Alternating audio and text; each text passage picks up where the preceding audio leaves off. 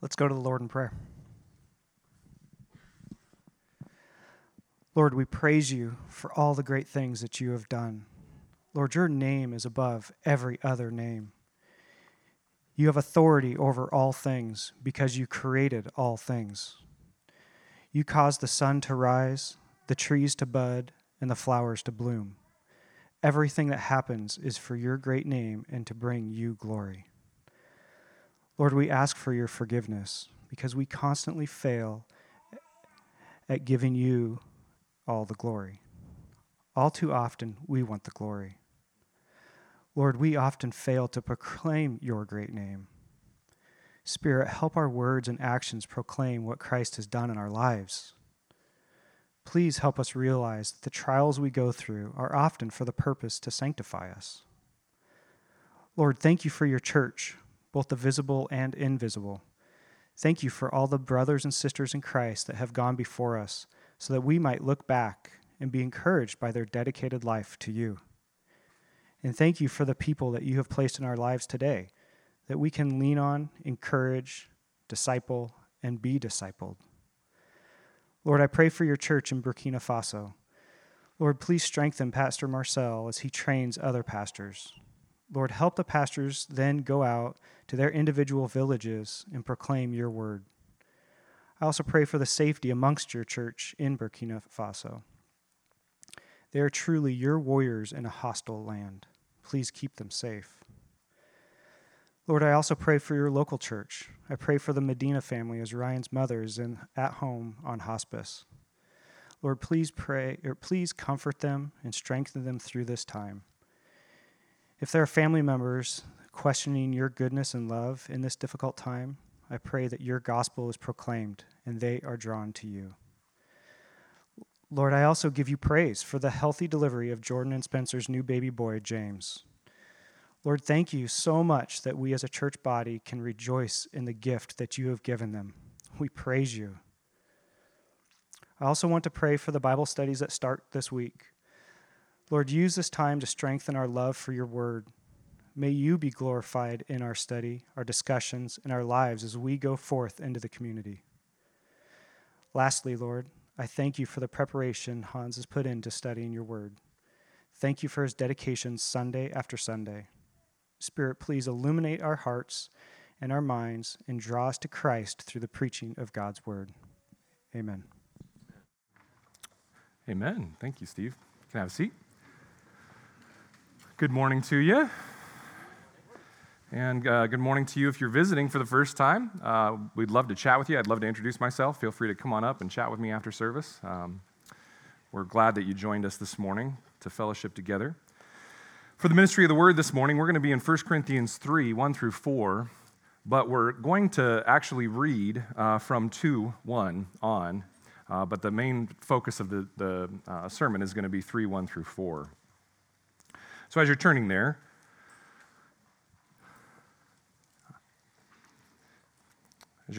we can ask the Lord's goodness by his Spirit one more time.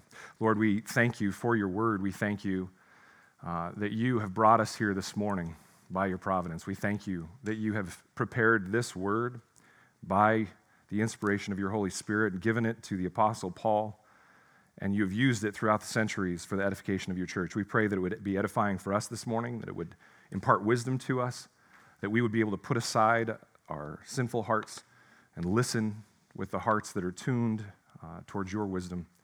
We pray that you would do this by the Spirit, that you would help us to crucify any secondary motivations or any flesh that might stand in the way of hearing your truth. And we pray that we as people and as a church would walk out of this building changed because of your word. And we pray all this in Jesus' name. Amen. One of my favorite classes in graduate school was a class known as Human Lifespan Development. I've referenced it in prior teachings. It was an extremely helpful class in both parenting and coaching. If conflict often comes from misaligned and unspoken expectations, it is extremely important for those of us that work with developing minds, whether that be parents, coaches, teachers, pastors, that we understand what the capability is of the person sitting in front of us. For example, as a parent of infants, I would ask my children to do multiple step tasks and then wonder why they would only do the first step. Any parents ever get into that with smaller children?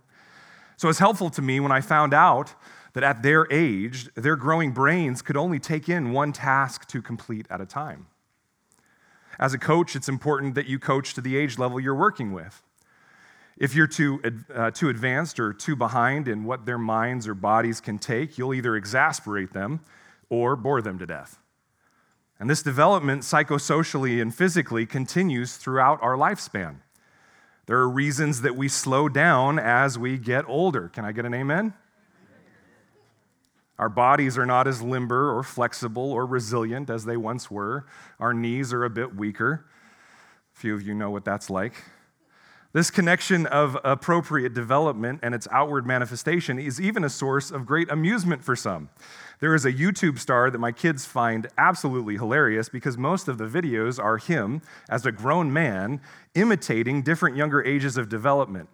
Just imagine for a moment if we took all of the adults in this room and moved them over to that side of the building and put them in the fellowship hall and asked us to move and talk and behave just like those 12 and under. It would be a sight to behold, right?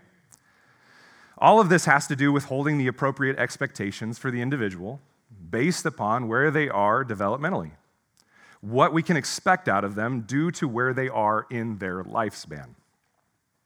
Now, long before the term human lifespan development was ever authored, the Bible spoke to a similar idea. Take Proverbs, for example. There is an expectation of foolishness and lack of wisdom in the young, and wisdom in the aged. As Proverbs is a book of principle-level ideas, it does not dismiss the idea that there can be foolish older people, and there can be wiser younger people as exceptions to the rule. But overall, it is true that with age, with development and experience, wisdom will come. Now, we've messed that up greatly in our society because of technology. Children think because I'm good at technology and my parents are not, I must have more wisdom than they do. And there's become confusion about this. So the Bible talks about this idea of human lifespan development, of maturity and immaturity. And Paul will talk about this subject to the Corinthian church as well. He will do so a handful of times. He will speak to boys becoming men and children maturing into adults. In 1 Corinthians 16:3, for example, he will exhort the Corinthian men to act like men. And these ideas originate here in our text this morning, within the broader comments he has made on the topic of God's wisdom versus man's foolishness. And this idea is within the context of the subject of division in the church. He's going to speak to the idea that division is foolishness. So Paul will be addressing the topic of development. But he will be doing so, using not the physical lifespan of the members of the Corinthian church, but the spiritual lifespan. Paul will suggest that the Christian who has been converted by the Spirit of the Holy God will show a development that will result in a way of living that reflects Christ and lives in growing obedience to his rule in their lives. And Paul will make this suggestion by way of a very stern rebuke. And all that he has been suggesting thus far, all that we've been studying in chapter 2, will lead to this very pointed rebuke of the members of the church that are acting like carnal Christians. Now, if you're not familiar with this term, I'm going to define it and discuss where it comes from because it's an idea that sits behind much of how the contemporary church at large teaches the topic of salvation and conversion and the topic of sanctification. The text often pointed to as backing for this idea of carnal Christians predominantly comes from our text today. So we will need to understand it and see what the Bible actually teaches on the topic. And this will most likely make the application of what Paul states very practical for us. We need to heed the tone of Paul's rebuke and let it bring conviction and action. But we're not going to stop there. As we unpack this idea, we will also need to see that Paul is rebuking the Corinthians and bringing a disciplining word to them because of his great love for them. And in this, we will see the great hope that Paul has for them as a church and the hope that we can glean from this section as well. And so this morning, Paul will educate us and give us theological truth, powerful application, and hope for our growth in Christ as he provides what I am calling a hopeful rebuke to the carnal Christian. A hopeful rebuke to the carnal Christian. Now you'll notice that I have carnal Christian in quotes there, and I'll describe why in a bit. But let's go ahead now and read our text this morning. And to get the context, we're actually going to start in verse 1 of chapter 2. We'll read in context, and then we will come to our text today in chapter 3, verses 1 through 4. Let's begin. And I, when I came to you, brothers, did not come proclaiming to you the testimony of God with lofty speech or wisdom. For I decided to know nothing among you except Jesus Christ and him crucified. And I was with you in weakness and in fear and much trembling. And my speech and my message were not in plausible words of wisdom, but in demonstration of the Spirit and of power, so that your faith might not rest in the wisdom of men, but in the power of God. Yet among the mature we do impart wisdom, although it is not a wisdom of this age or the rulers of this age who are doomed to pass away, but we impart a secret and hidden wisdom of God, which God decreed before the ages for our glory. None of the rulers of this age understood this, for if they had, they would not have crucified the Lord of glory. But as it is written, what no eye has seen, nor ear heard, nor the heart of man imagined, what God has prepared for those who love him. These things God has revealed to us through the Spirit. For the Spirit searches everything, even the depths of God. For who knows a person's thoughts except the spirit of that person which is in him?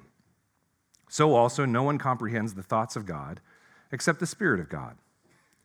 Now we have received not the spirit of the world, but the Spirit who is from God, that we might understand the things freely given to us by God.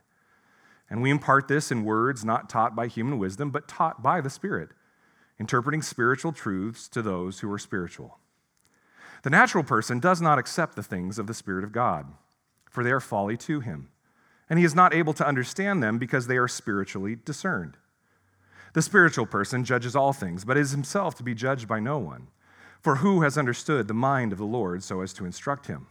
But we have the mind of Christ. And now our text for this morning.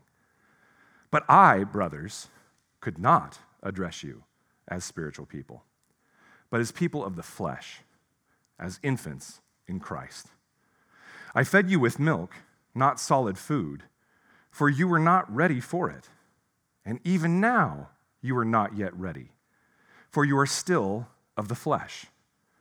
For while there is jealousy and strife among you, are you not of the flesh and behaving only in a human way? For when one says, I follow Paul, and another, I follow Apollos, are you not being merely human? This is the word of the Lord. The first thing that we see in verses 1 through the first part of 3 is a stern rebuke for immaturity. A stern rebuke for immaturity. Now let's think through this a little bit and paint the picture fully before we unpack these verses. In the first chapter, verses 10 through 17, we see that there is strong division in the church. Factions had formed in the church following after leaders based on worldly human wisdom. And this led to a kind of spiritual hierarchy in the church, and factionalism followed. So Paul has spent the last 2 chapters dealing with that theology, the theology that allows them to have divisions. Take a look there in verse 10 of chapter 1. I appeal to you, brothers, by the name of our Lord Jesus Christ, that all of you agree, and that there be no divisions among you, but that you be united in the same mind and the same judgment. For it has been reported to me by Chloe's people that there is quarreling among you, my brothers.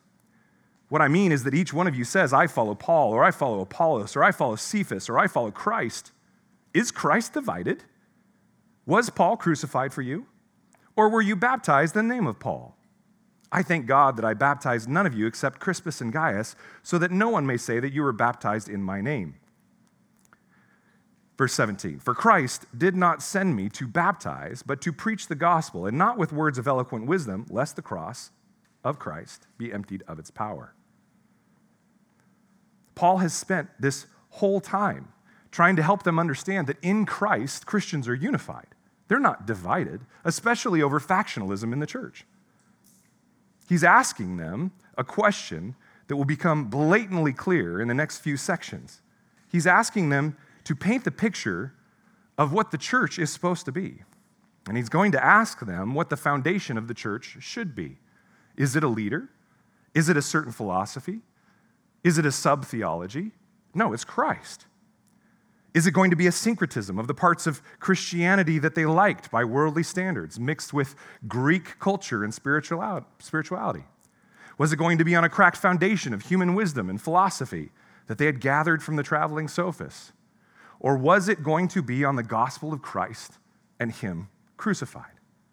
And so he says there in verse 17, "For Christ did not send me to baptize, but to preach the gospel, and not with words of eloquent wisdom, lest the cross of Christ be emptied of its power." And then he points to it again in chapter 2, verses 1 through 5. "I did not come proclaiming to you the testimony of God with lofty speech or wisdom, for I decided to know nothing among you except Jesus Christ and Him crucified. And I was with you in weakness and in fear and in much trembling, and my speech and my message were not in plausible words of wisdom, but in demonstration of the Spirit and of power, so that your faith might not rest in the wisdom of men, but in the power of God." Paul wants the Corinthian church to stop building on a rotten foundation. He wants them to go back to the basics and make sure that their foundation is secure, that their foundation is securely in Christ and His death, resurrection, and enthronement. And as with all his letters, Paul builds a basis of orthodox theology, orthodoxy, that leads to orthopraxy, right doctrine that leads to right action. But then Paul starts to make a distinction in the previous two sections that we've covered. He points out that they are imparting this wisdom of the cross to the people in Corinth, and those who are converted at the heart will naturally begin to gravitate towards right doctrine that leads to right action. And notice the word he uses to describe them in verse 6. He says, "Yet among the mature." The mature. This is a developmental word. It is someone who has moved through the initial stages of development. And what Paul calls these people is the truly spiritual. A spirituality, so-called, that leads to strife among the people of God is actually immaturity and no actual spirituality at all. But a mature person is one converted to affections that desire obedience in Christ, including unity in the gospel. Hearing and accepting spiritual truths because the mature have, as he says in verse 16, the mind of Christ, graciously provided to all who are Christians by the Holy Spirit and confirmed in His Word. And Paul then places these people in contrast to another group in verse 14, the natural person who does not accept the things of the Spirit of God. In fact, they believe the things of God to be foolishness because they can only be spiritually discerned.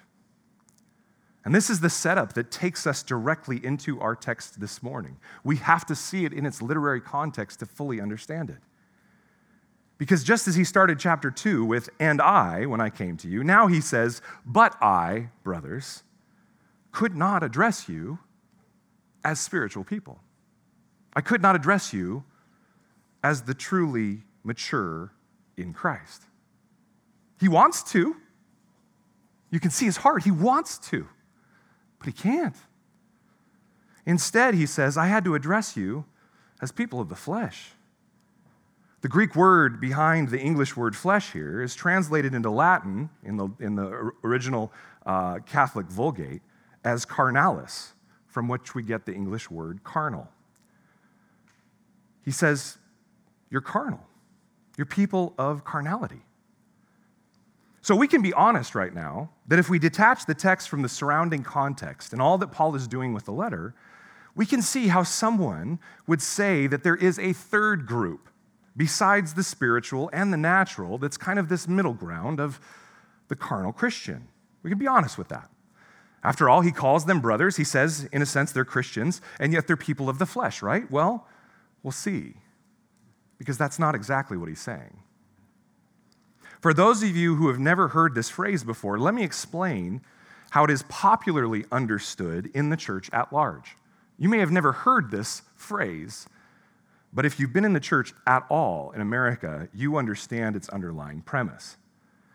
The carnal Christian view is the view that there can be people that have trusted in Christ as Savior. In other words, they've gone through an altar call and said, yes, I want Jesus to save me from my sins. But they have not confessed him as Lord. They have declared with their mouth and believed in their heart, supposedly, that Jesus died for their sins and resurrected, but then they are still living a life in consistent disobedience to Christ's rule over their lives as Lord. In the early church, this was a view known as antinomianism. We've discussed this many times before. Anti, against, onomon, the Greek, law, against the law. It views grace as contrary to obedience to God's law. It's anti-authority. One author puts it this way: advocates of carnal Christianity charge that if we affirm that good works are necessary in the life of the believer, they assert that we necessarily deny that justification is by faith alone. But friends, this is a gross misunderstanding of what grace actually means. The grace of God is a grace to save us from ourselves, give us a new heart with affections for Christ and his law, and motivation to then push forward in growth in following in obedience to Christ. It is not a perfection. If it were, I would not be speaking to you right now because I would be absolutely disqualified. And I think all of you would as well. Because it's not perfection. Perfection comes in glory when we're with the Lord in new bodies. Praise God. But there is a growth that will naturally occur in the life of the Christian.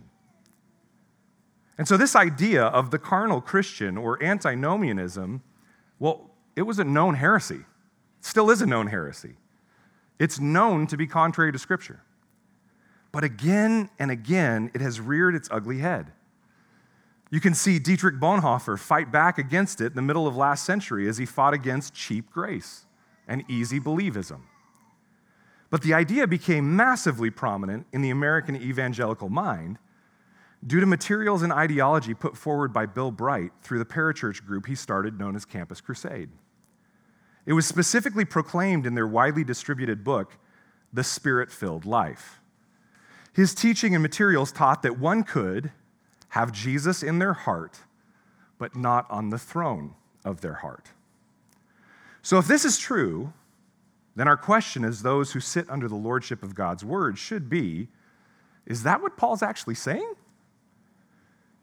Has Paul created a third category besides the spiritual person, the Christian, who sits under the lordship of Christ, and the natural person, the non-Christian, who doesn't sit under the lordship of Christ? Has he created a third category? Now notice in the section before, Paul gives two categories and only two categories. Paul then steps in and says, I couldn't address you as spiritual people, but as people of the flesh. So there's an immediate contrast. He's addressing them because they were not of the Spirit, but of the flesh when he first came to them and preached to them nothing but Christ and him crucified. Friends, a simple survey of Scripture will declare clearly, and we've covered a lot of it in our previous Lordship series, that one cannot have Christ as Savior, but not as Lord. That is an impossibility. As one piece of evidence, the book of Revelation, properly interpreted, clearly declares that during the church age, as a result of the cross and resurrection, Christ is enthroned as king over his people, the church. Just think of Christ sitting as the reigning sacrificial lamb in Revelation 5. What was it that was declared to him in praise? To him who sits on the throne and to the Lamb be blessing and honor and glory and might forever and ever. Or maybe Revelation 7, where all his people, chosen and sealed and numbered from every tribe and tongue, are declaring his praise as enthroned king. After this I looked, and behold, a great multitude that no one could number, from every nation, from all tribes and peoples and languages, standing before the throne and before the Lamb, clothed in white robes, with palm branches in their hands, and crying out with a loud voice, Salvation belongs to our God, but he stands next to the throne. Is that what it says? No, it says salvation belongs to our God who sits on the throne and to the Lamb. The picture here is the idea that the Lamb is one with the Father God. And we could go into this with Daniel 7 and everything else, but the Father God has brought him to the right hand of the throne. In other words, if you've ever watched any medieval movies, in another throne. He's sitting to the right hand of the Father in a throne. He's ruling on behalf of the Father God, the Creator. There is no way that he can be standing off to the side. He is seated on a throne. One who has declared Christ as Savior has also automatically confessed him as Lord that reigns over his life. And that is why the proof of whether or not someone has been converted is simply time and a witness of their behavior. If a person confesses Christ as Savior, but then does not show that Christ rules, well, I would submit to you that Scripture says he has not met the true and risen Christ. So if Paul is not saying that it is possible to have Christ as Savior but not Lord, what is he saying? Because he would be going against the rest of Scripture. Well, notice his next phrase. He says, "You are people of the flesh, infants in Christ." So this is not a third distinct group, an identity, if you will, a category, if you will, in the idea of Christianity. This is a developmental understanding of the already named groups. Specifically, the spiritual. The Greek word here behind infant is someone who is a small child above the age of a helpless infant, but probably not more than 3 or 4 years of age. So the original audience would have completely known what he meant. He was referring to them as babies in Christ. He was calling them a bunch of babies who were throwing fits. Accordingly, then, Paul fed them, when he first met them, with developmentally appropriate food that would sustain them, and they could take it in. Any of us who have had small children know that you do not serve uncut filet mignon to a child that needs milk. Not only would they not be able to eat it, it would kind of be a waste, right? Taste buds that couldn't taste it, you know what I'm saying? Well, Paul says he fed them with milk, not solid food. For they were developmentally within their spiritual walk, not ready for solid food. And what is the milk he refers to here? Well, he already told us. At the core, it's the gospel. The news that all humanity, due to its rebellion in our original father Adam, and in each individual thereafter, sits justly under the wrath of a holy God. But God loved so faithfully that he sent his son to take on the consequences of that wrath upon the cross at Calvary. And that justice that God rightly should pour out in his wrath was taken on. It was fulfilled and displayed on the cross. And Christ then showed that that wrath had been fully taken and the consequences of sin and death had been destroyed. He showed this in his victorious resurrection from the grave 3 days later. In that resurrection, he was also enthroned as the first of God's redeemed people and our King. And he welcomed us into his kingdom by his Spirit. He called us in by his mercy and grace and forgave us of our sins so that we might be one with the holy Creator God. If this is news to you this morning, if you've not heard this before, and yet it strikes you as something you need to know more about, please come see one of the pastors after the gathering. We would love to chat with you more about it and what it means for you, because this is not a myth, this is not a story, this is an event that happened in history. A man named Jesus of Nazareth died on a cross, either completely foolishly or because what he said and what he declared in his preaching was true, that he is God who took on humanity and died in our place as a substitute so that the wrath of God might be poured out on him, so that we might be forgiven and drawn into his presence. We must deal with this. From this base gospel, God converts.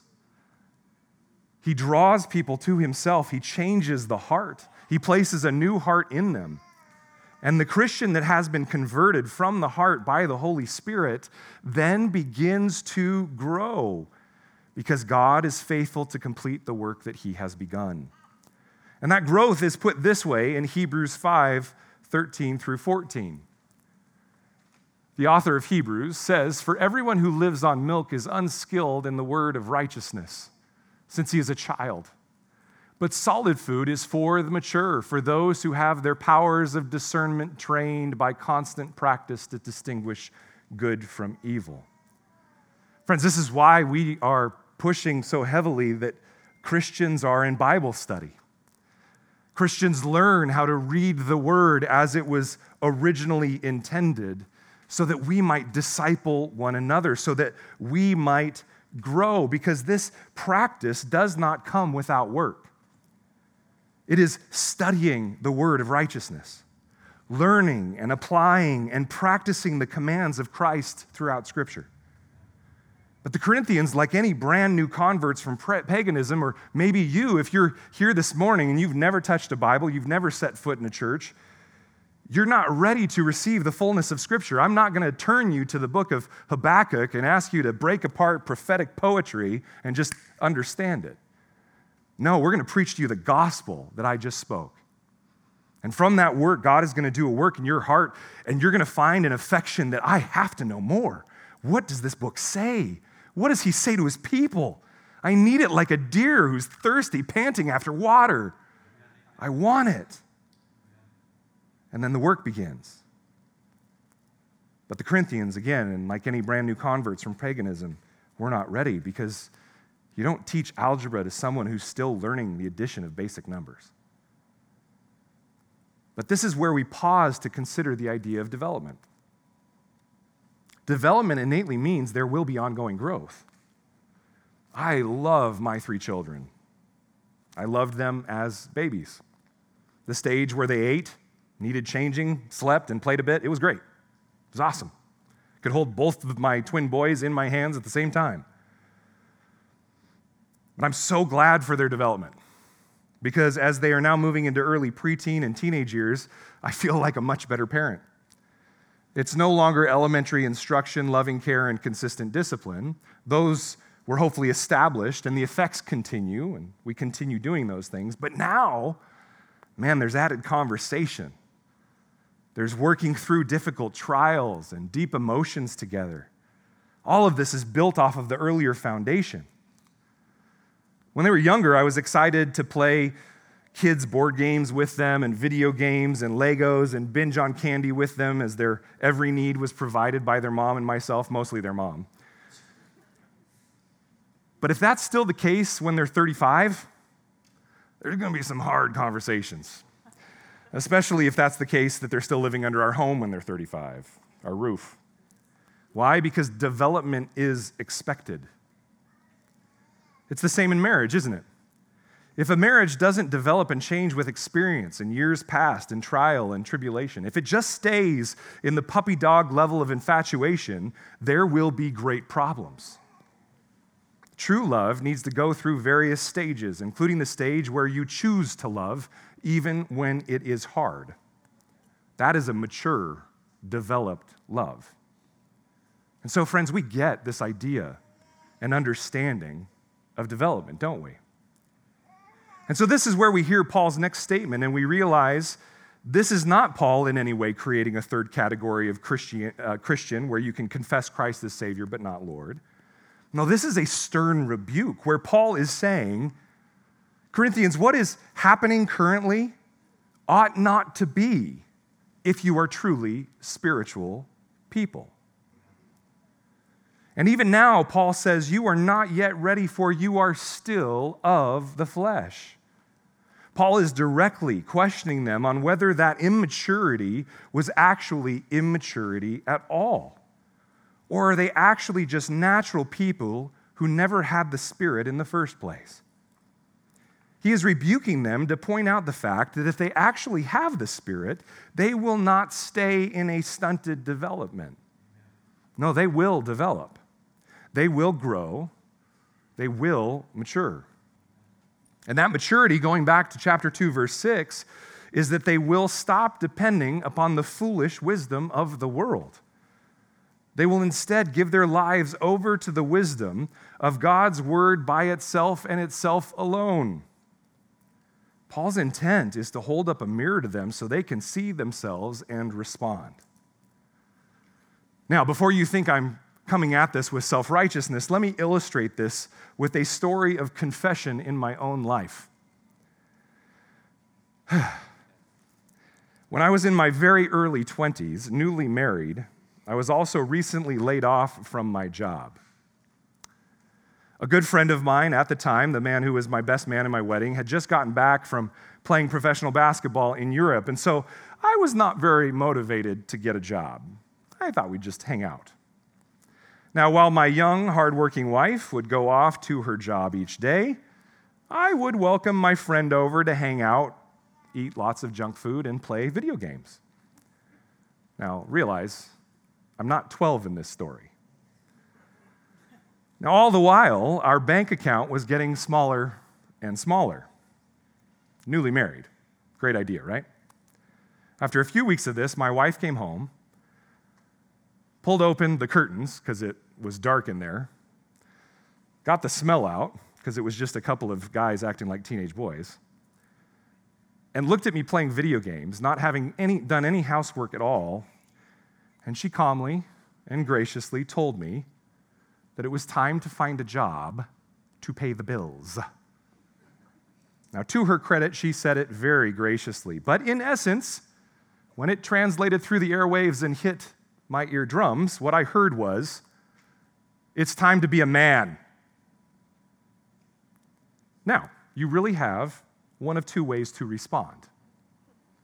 You can dismiss it and suffer the consequences in your voluntary blindness. You can make excuses for it. Well, I had a hard childhood. Or you can get a bit fired up because you realize that your identity is that you want to be a man. You don't want to be seen as a baby, as a boy. And so the thought occurred to me in that moment, by the grace of God, maybe I should act like it. I'm pretty frustrated that my wife thinks I'm a boy, but she has a point. So maybe I should prove to her that I'm a man. Well, I went out and I got a job. And luckily, she stayed married to me. Friends, this is what Paul is doing. He's holding up a mirror, lovingly rebuking the men and women of the Corinthian church that lack maturity, and he's showing them that they are, in fact, displaying evidence of immaturity. Evidence of immaturity. And this is a good pastor. What a good pastor that he's doing this. He's not being mean. He's not shaming. He's being a good shepherd. Look at Paul's next statement. Let's read the second half of verse 3. He says, "For while there is jealousy and strife among you, are you not of the flesh and behaving only in a human way? For when one says, 'I follow Paul,' and another, 'I follow Apollos,' are you not being merely human?" Paul points to the strife that he'd already noted in chapter 1, but now he adds the descriptor of jealousy. What was it that they were jealous of? Well, judging by the whole of the letter, it was jealousy of connection to a given leader, jealousy of the perceived spiritual standing of someone else, jealousy of roles within the church, jealousy of wealth and status in Corinth. Rather than love and unity, jealousy and strife characterized this local church. And this was the opposite of the love of Christ that was supposed to be their main characteristic as those who are captured by the Holy Spirit. He'll say this in chapter 13. "I'll show you a still more excellent way, the way of loving one another." But instead of acting in a spiritual way, they are only acting in a human way. To add to division is after the old humanity of Adam. It's merely human. It is not the unity brought about by the Spirit in the new humanity of Christ. Now, why is this evidence of immaturity? Because Paul links immaturity in Christ to being enamored with and driven by the wisdom that comes from the world. Friends, if you are enamored with what you see on TikTok more so than the Word of God, there's problems. If you're enamored with the talk show radio hosts more than you are the Word of God, there's problems. If you're enamored with websites that are all about conspiracy theory, more so than the Word of God, there's problems. Paul links maturity in Christ to being enamored with and driven by the wisdom that comes from the world, not the Word. The world loves disagreement for the sake of disagreement, tribalism for the sake of tribalism. The court ethic is the same as what it was at the Tower of Babel, everyone making a name for themselves. And this is where the jealousy came in. Jealousy that in our expectation, we deserve a name that has been given to someone else. But the gospel of Christ is singularly unifying in a way that no other endeavor can be. Why? Because those that make up God's true people live, die, and will resurrect to make the name of Jesus Christ great as Lord and King. We make much of His name because His name is what the entirety of creation is about. We make much of His name because He came as our compassionate and merciful Savior, and because He will return as conquering King and just Judge to pour out His wrath on a Christ-rejecting world. It is this endeavor of making His name great that should automatically unify us. In everything we do, we are to glorify Christ. And the way we glorify Him is to re-speak what He has spoken. It is to preach what He has preached. It is to take in, be instructed by, and proclaim His word to the world around us. And this is what Paul will do for the rest of the letter. He will point to Christ again and again. He will point to the whole story of God and the whole character of God as evidenced in both Christ as Savior and Christ as Lord and Judge. And Paul will call the Corinthian church to conform their understanding to this truth so that their behavior follows suit. Friends, if we do not want to conform our way of living to the Word of God, 1 Corinthians is going to be very disappointing and very frustrating for you because it will hit every sacred cow we have. You see, friends, when the Holy Spirit breaks through into our lives and instructs us in righteousness and convicts us of sin that has now been brought into submission to Christ, we are bound to grow. We can't do anything but grow. And this was Christ's point in the parable of the sower and the seed and the soils. The Holy Spirit plants the seed of the gospel into the soils of hearts made new by His justification, and that seed will then grow. Let's read Christ's explanation of that parable. Many of you know it. He says, "Hear then the parable of the sower. When anyone hears the word of the kingdom and does not understand it, the evil one comes and snatches away what has been sown in his heart. This is what was sown along the path. As for what was sown on rocky ground, this is the one who hears the word and immediately receives it with joy, yet he has no root in himself, but endures for a while, and when tribulation or persecution arises on account of the world, immediately he falls away. As for what was sown among thorns, this is the one who hears the word, but the cares of the world and the deceitfulness of riches choke out the word, and it proves unfruitful. As for what was sown on good soil, this is the one who hears the word and understands it. He indeed bears fruit and yields, in one case 100-fold, in another 60, and in another 30. Notice that there will always be growth, maybe in differing sizes, so to speak, but there will always be growth. A seed that grows and matures will eventually produce fruit. Like a maturing fruit tree, there will be evidence of that fruit, and if not fruit itself, there will be evidence of fruit that's coming. There will be, at a bare minimum, in the early years, growth. Maybe not the fruit you can find in years 5 or 6 of a planted fruit tree, but you will notice growth. And this was the problem. Paul had planted the church and planted the seed of the gospel a few years prior to this writing. He expected to hear of fruitful growth, even if that's just an omission of some of the worldly wisdom. But all he heard was that they were acting more like the fallen Adam than like the risen Christ. They were merely acting human, not acting as those who had been given spiritual wisdom by the Holy Spirit. Brothers and sisters, we are presented with this rebuke this morning by the Holy Spirit. And while we are not the local church at Corinth, we are Christ's people. And we know that the Holy Spirit uses these letters written 2,000 years ago to a local church in Greece to speak to us here and now in Salem.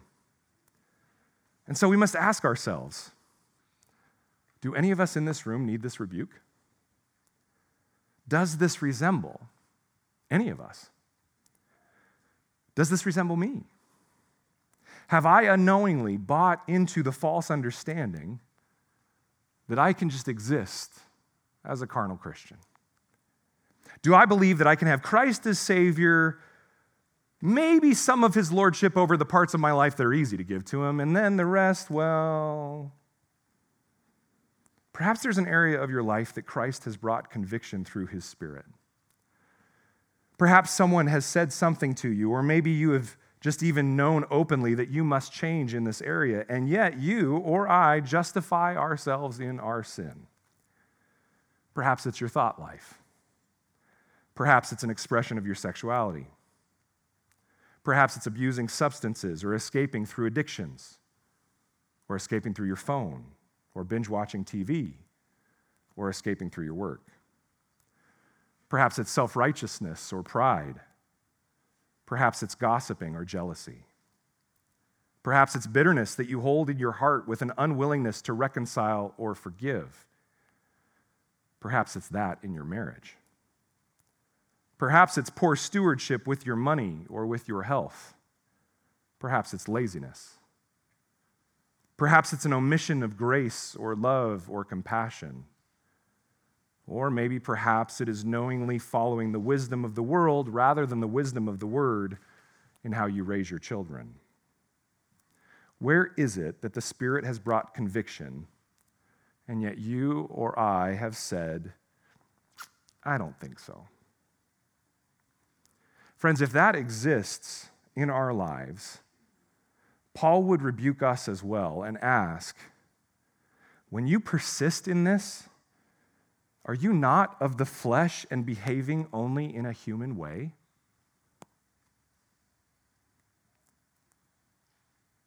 Now, secondly, we must ask, do we see growth in our own walk with Christ? What avenues am I even pursuing that growth? Do I understand the instruction and truth of the Lord more today than yesterday? Have I seen change in myself by the reforming power of the Holy Spirit since I was first called to Christ? What growth do I see right now, even in this last week? These are all questions that Paul's rebuke should cause us to examine. Because, friends, if you're honest with yourself, every one of us in this room have something that we need to conform to Christ. Paul was not commending the Corinthians in their sin as if it was normal to be a quote-unquote carnal Christian. Nor was he casting them aside and declaring them as some horrible, unsavable party. His whole point in giving this rebuke is that Paul has hope that if the Spirit is truly at work in them, that they will repent and lean into obedience to Christ as King. You see, in this rebuke, there is so much hope, so much love, and so much good pastoring. And that is what I would like to finish with this morning, the hope behind the rebuke. And friends, this is not me just taking a heavy teaching and going, oh boy, I want them to finish with something positive. This is the truth of what is here, and I'll show you why. Hopefully it is obvious to all of us now that Paul is offering this rebuke because he is not content with the state of the Corinthian spiritual lives. Oh, Paul, you ask too much. You're trying to raise up Navy SEALs for Christ or something. A literal quote I've heard before. No, he's not content, and that's a good pastor. He is challenging them and disciplining them in order to bring about change. And he's doing so because while a Christian may have a period of immaturity, we all do, friends, the Christian will not stay there for long. To exist in that state for too long means that there actually might be a hardening of your heart against what the Spirit is bringing as conviction, and you may not actually have the Spirit at all. So God disciplines us, often through his people, often through his word, such as with Paul's rebuke, to bring about repentance and humble submission to his leading. Let's read an even larger section of our earlier reading from Hebrews, where we hear something very helpful in this regard. Would you turn with me to Hebrews 12? Hebrews 12. If you hit James, you've gone too far. Hebrews 12, verses 3 through 11.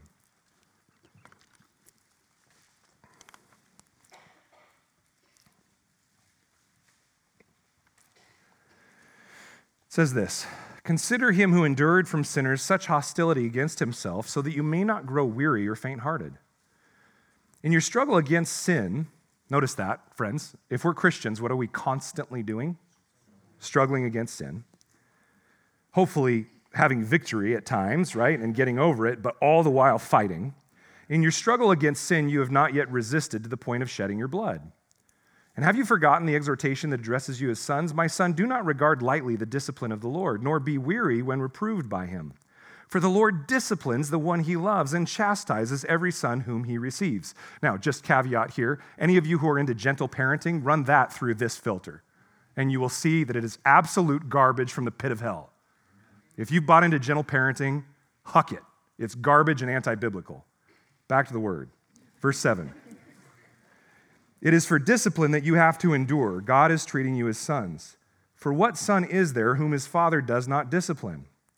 If you are left without discipline, in which all have participated, then you are illegitimate children and not sons." As a son or daughter of the kingdom, that's scary. "Besides this, we have had earthly fathers who disciplined us, and we respected them. Shall we not much more be subject to the Father of spirits and live?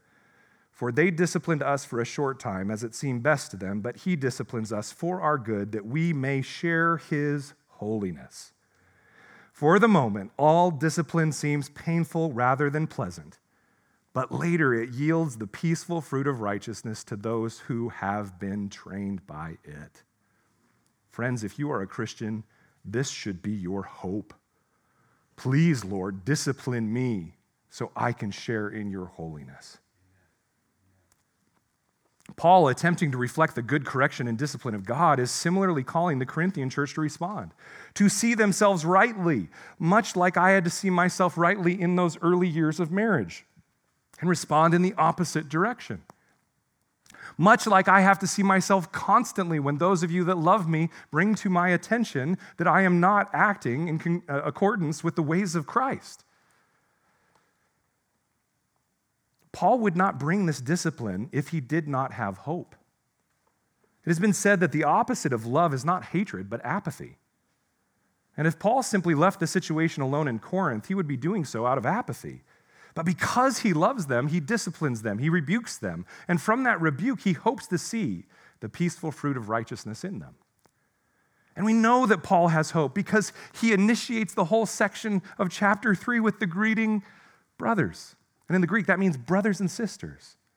"But I, brothers and sisters, could not address you as spiritual people, but as people in the flesh." It's as if Paul is assuming the best about these church members. Perhaps they do want to be spiritual, led by the Spirit of Christ. They just have not been trained or instructed in the truth.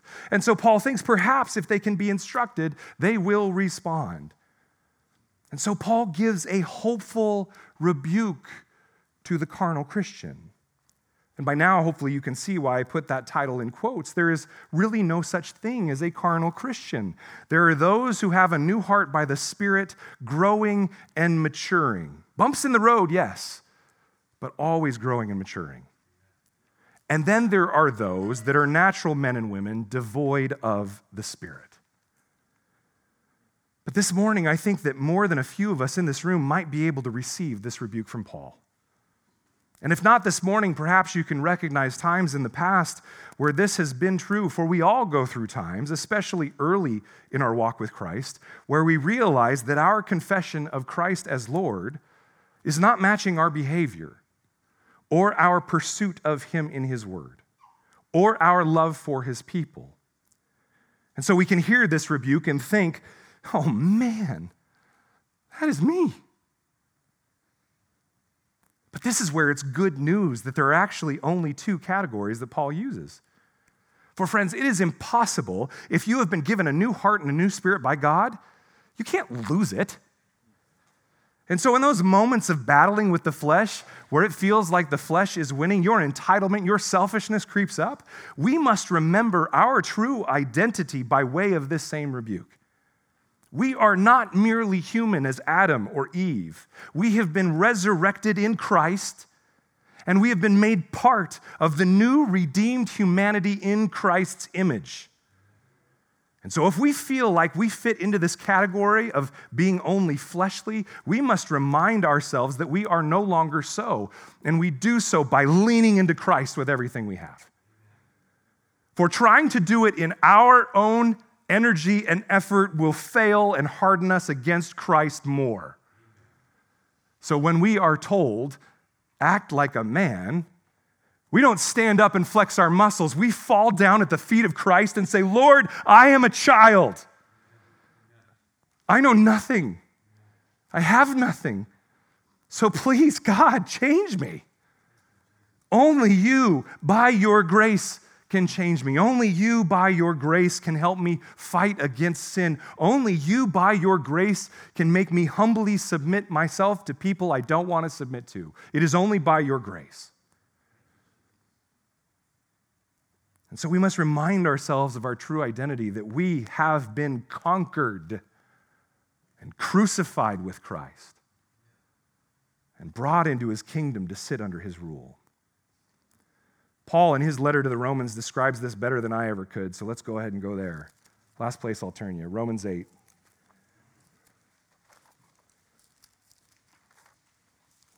Romans 8, 1 through 11. He just got done in chapter 7 talking about this fight between his flesh and his spirit. And he says this in Romans 8, "There is therefore now no condemnation for those who are in Christ Jesus. For the law of the Spirit of life has set you free in Christ Jesus from the law of sin and death. For God has done," notice that, "God has done what the law, weakened by the flesh, could not do." What he means there is, if we just took more of the law on ourselves and said, I'm going to try harder, well, we show ourselves to be weaker. We're overcome more. But God did something. What did he do? By sending his own Son in the likeness of sinful flesh and for sin, he condemned sin in the flesh, in order that the righteous requirement of the law might be fulfilled in us, who walk not according to the flesh, but according to the Spirit. For those who live according to the flesh set their minds on the things of the flesh, but those who live according to the Spirit set their minds on the things of the Spirit. For to set the mind on the flesh is death, but to set the mind on the Spirit is life and peace. So you can see now that the same author, Paul, is saying to the Corinthian church, guys, you continue in this fleshliness, you're going to die. You're going to show that you were never alive in the first place. But he continues, verse 6. For to set the mind on the flesh is death, but to set the mind on the Spirit is life and peace. For the mind that is set on the flesh is hostile to God, for it does not submit to God's law. Indeed, it cannot. Those who are in the flesh cannot please God. In other words, friends, if you're fighting against the Lord in his conviction, just trying not to is never going to work. It's never going to work. You're going to get harder and harder and more entitled and more selfish and more angry and more bitter. It will never work. You cannot do it. You cannot please God. But here's the good news. You, however, are not in the flesh, but in the Spirit. If, in fact, the Spirit of God dwells in you. Anyone who does not have the Spirit of Christ does not belong to him. But if Christ is in you, although the body is dead because of sin, the Spirit is life because of righteousness. If the Spirit of him who raised Jesus from the dead dwells in you, he who raised Christ Jesus from the dead will also give life to your mortal bodies through his Spirit who dwells in you. This is why we fall at the feet of Jesus and say, Lord, you have given me your Spirit. Empower me to be led by the Spirit. Kill my flesh so I stop fighting him. John MacArthur states it so well. He says, it is essential to understand that carnality is not an absolute state in which a believer exists, but a behavior pattern he chooses one moment at a time. To say it another way, a Christian is not fleshly in the sense of being, but in the sense of behaving. A commentary on MacArthur's quote summarizes it this way. A Christian might act in a carnal way, but they can never be carnal by identity. Paul knew this and was trying to get Corinth to understand it, and he's trying to get Mission Fellowship to understand it today. If the Corinthians are truly in Christ by his Spirit, the Spirit will be leading them and will be leading you and I in that identity and that identity alone. So friends, if you have the Spirit within you, this challenge, this rebuke will spark in you a desire to crucify the flesh, to put that into application, and let the Spirit lead you in paths of righteousness for Christ's glory. And when you feel defeated, doubting if the Lord has saved you, you can ask the Spirit to remind you of what fruit has occurred and is occurring in your life. Friends, I've had those moments of darkness where I think, is the Spirit even present in my life? And then I think back and look at what Christ has done and is doing, and then that reminds me in that moment he is not done with me, but he is asking me to surrender further to his leading. You can even ask those who you've been walking with, what fruit has evidenced the Spirit's life in your life? Not to put salve on the conviction, but to empower that conviction to further growth. And you will see that you are not without hope in those moments. A great athlete, when they're being challenged by their coach, does not hang their head and say, gee, I wish I were just better. They take it and put it into action so they can continue growing. This is why Paul uses athletic metaphors. Don't hang your head and go, gee, I guess I'm not as spiritual as I thought. No, say, Spirit, help me. Help me grow. Help me walk in this identity that you've given me. Thank you for this rebuke. Praise God for this rebuke. For in this rebuke, you are at work, and I can glorify you. In those moments, friends, you are actually on the path of growth and righteousness that the Father has providentially placed you. And you can trust that he will be faithful to complete what he has begun. He will be faithful to bring fruit from the seed that he has planted in your heart when you first heard the gospel and acknowledge that you are a sinner in need of Christ's grace. But God, in his grace, might be using this rebuke this morning to remind you and I of this fact, just as Paul was reminding the Corinthians. So, brothers and sisters, if that is you, keep leaning into Christ and his work in you by the Spirit. Gladly accept the rebukes brought by him as you read the word, as you hear from his people, as you hear the word preached. And then lean into Christ and allow him to embolden that new heart that he has given you so that you are instructed in and gladly accept the wisdom that comes from God alone. Amen? Amen. Let's pray.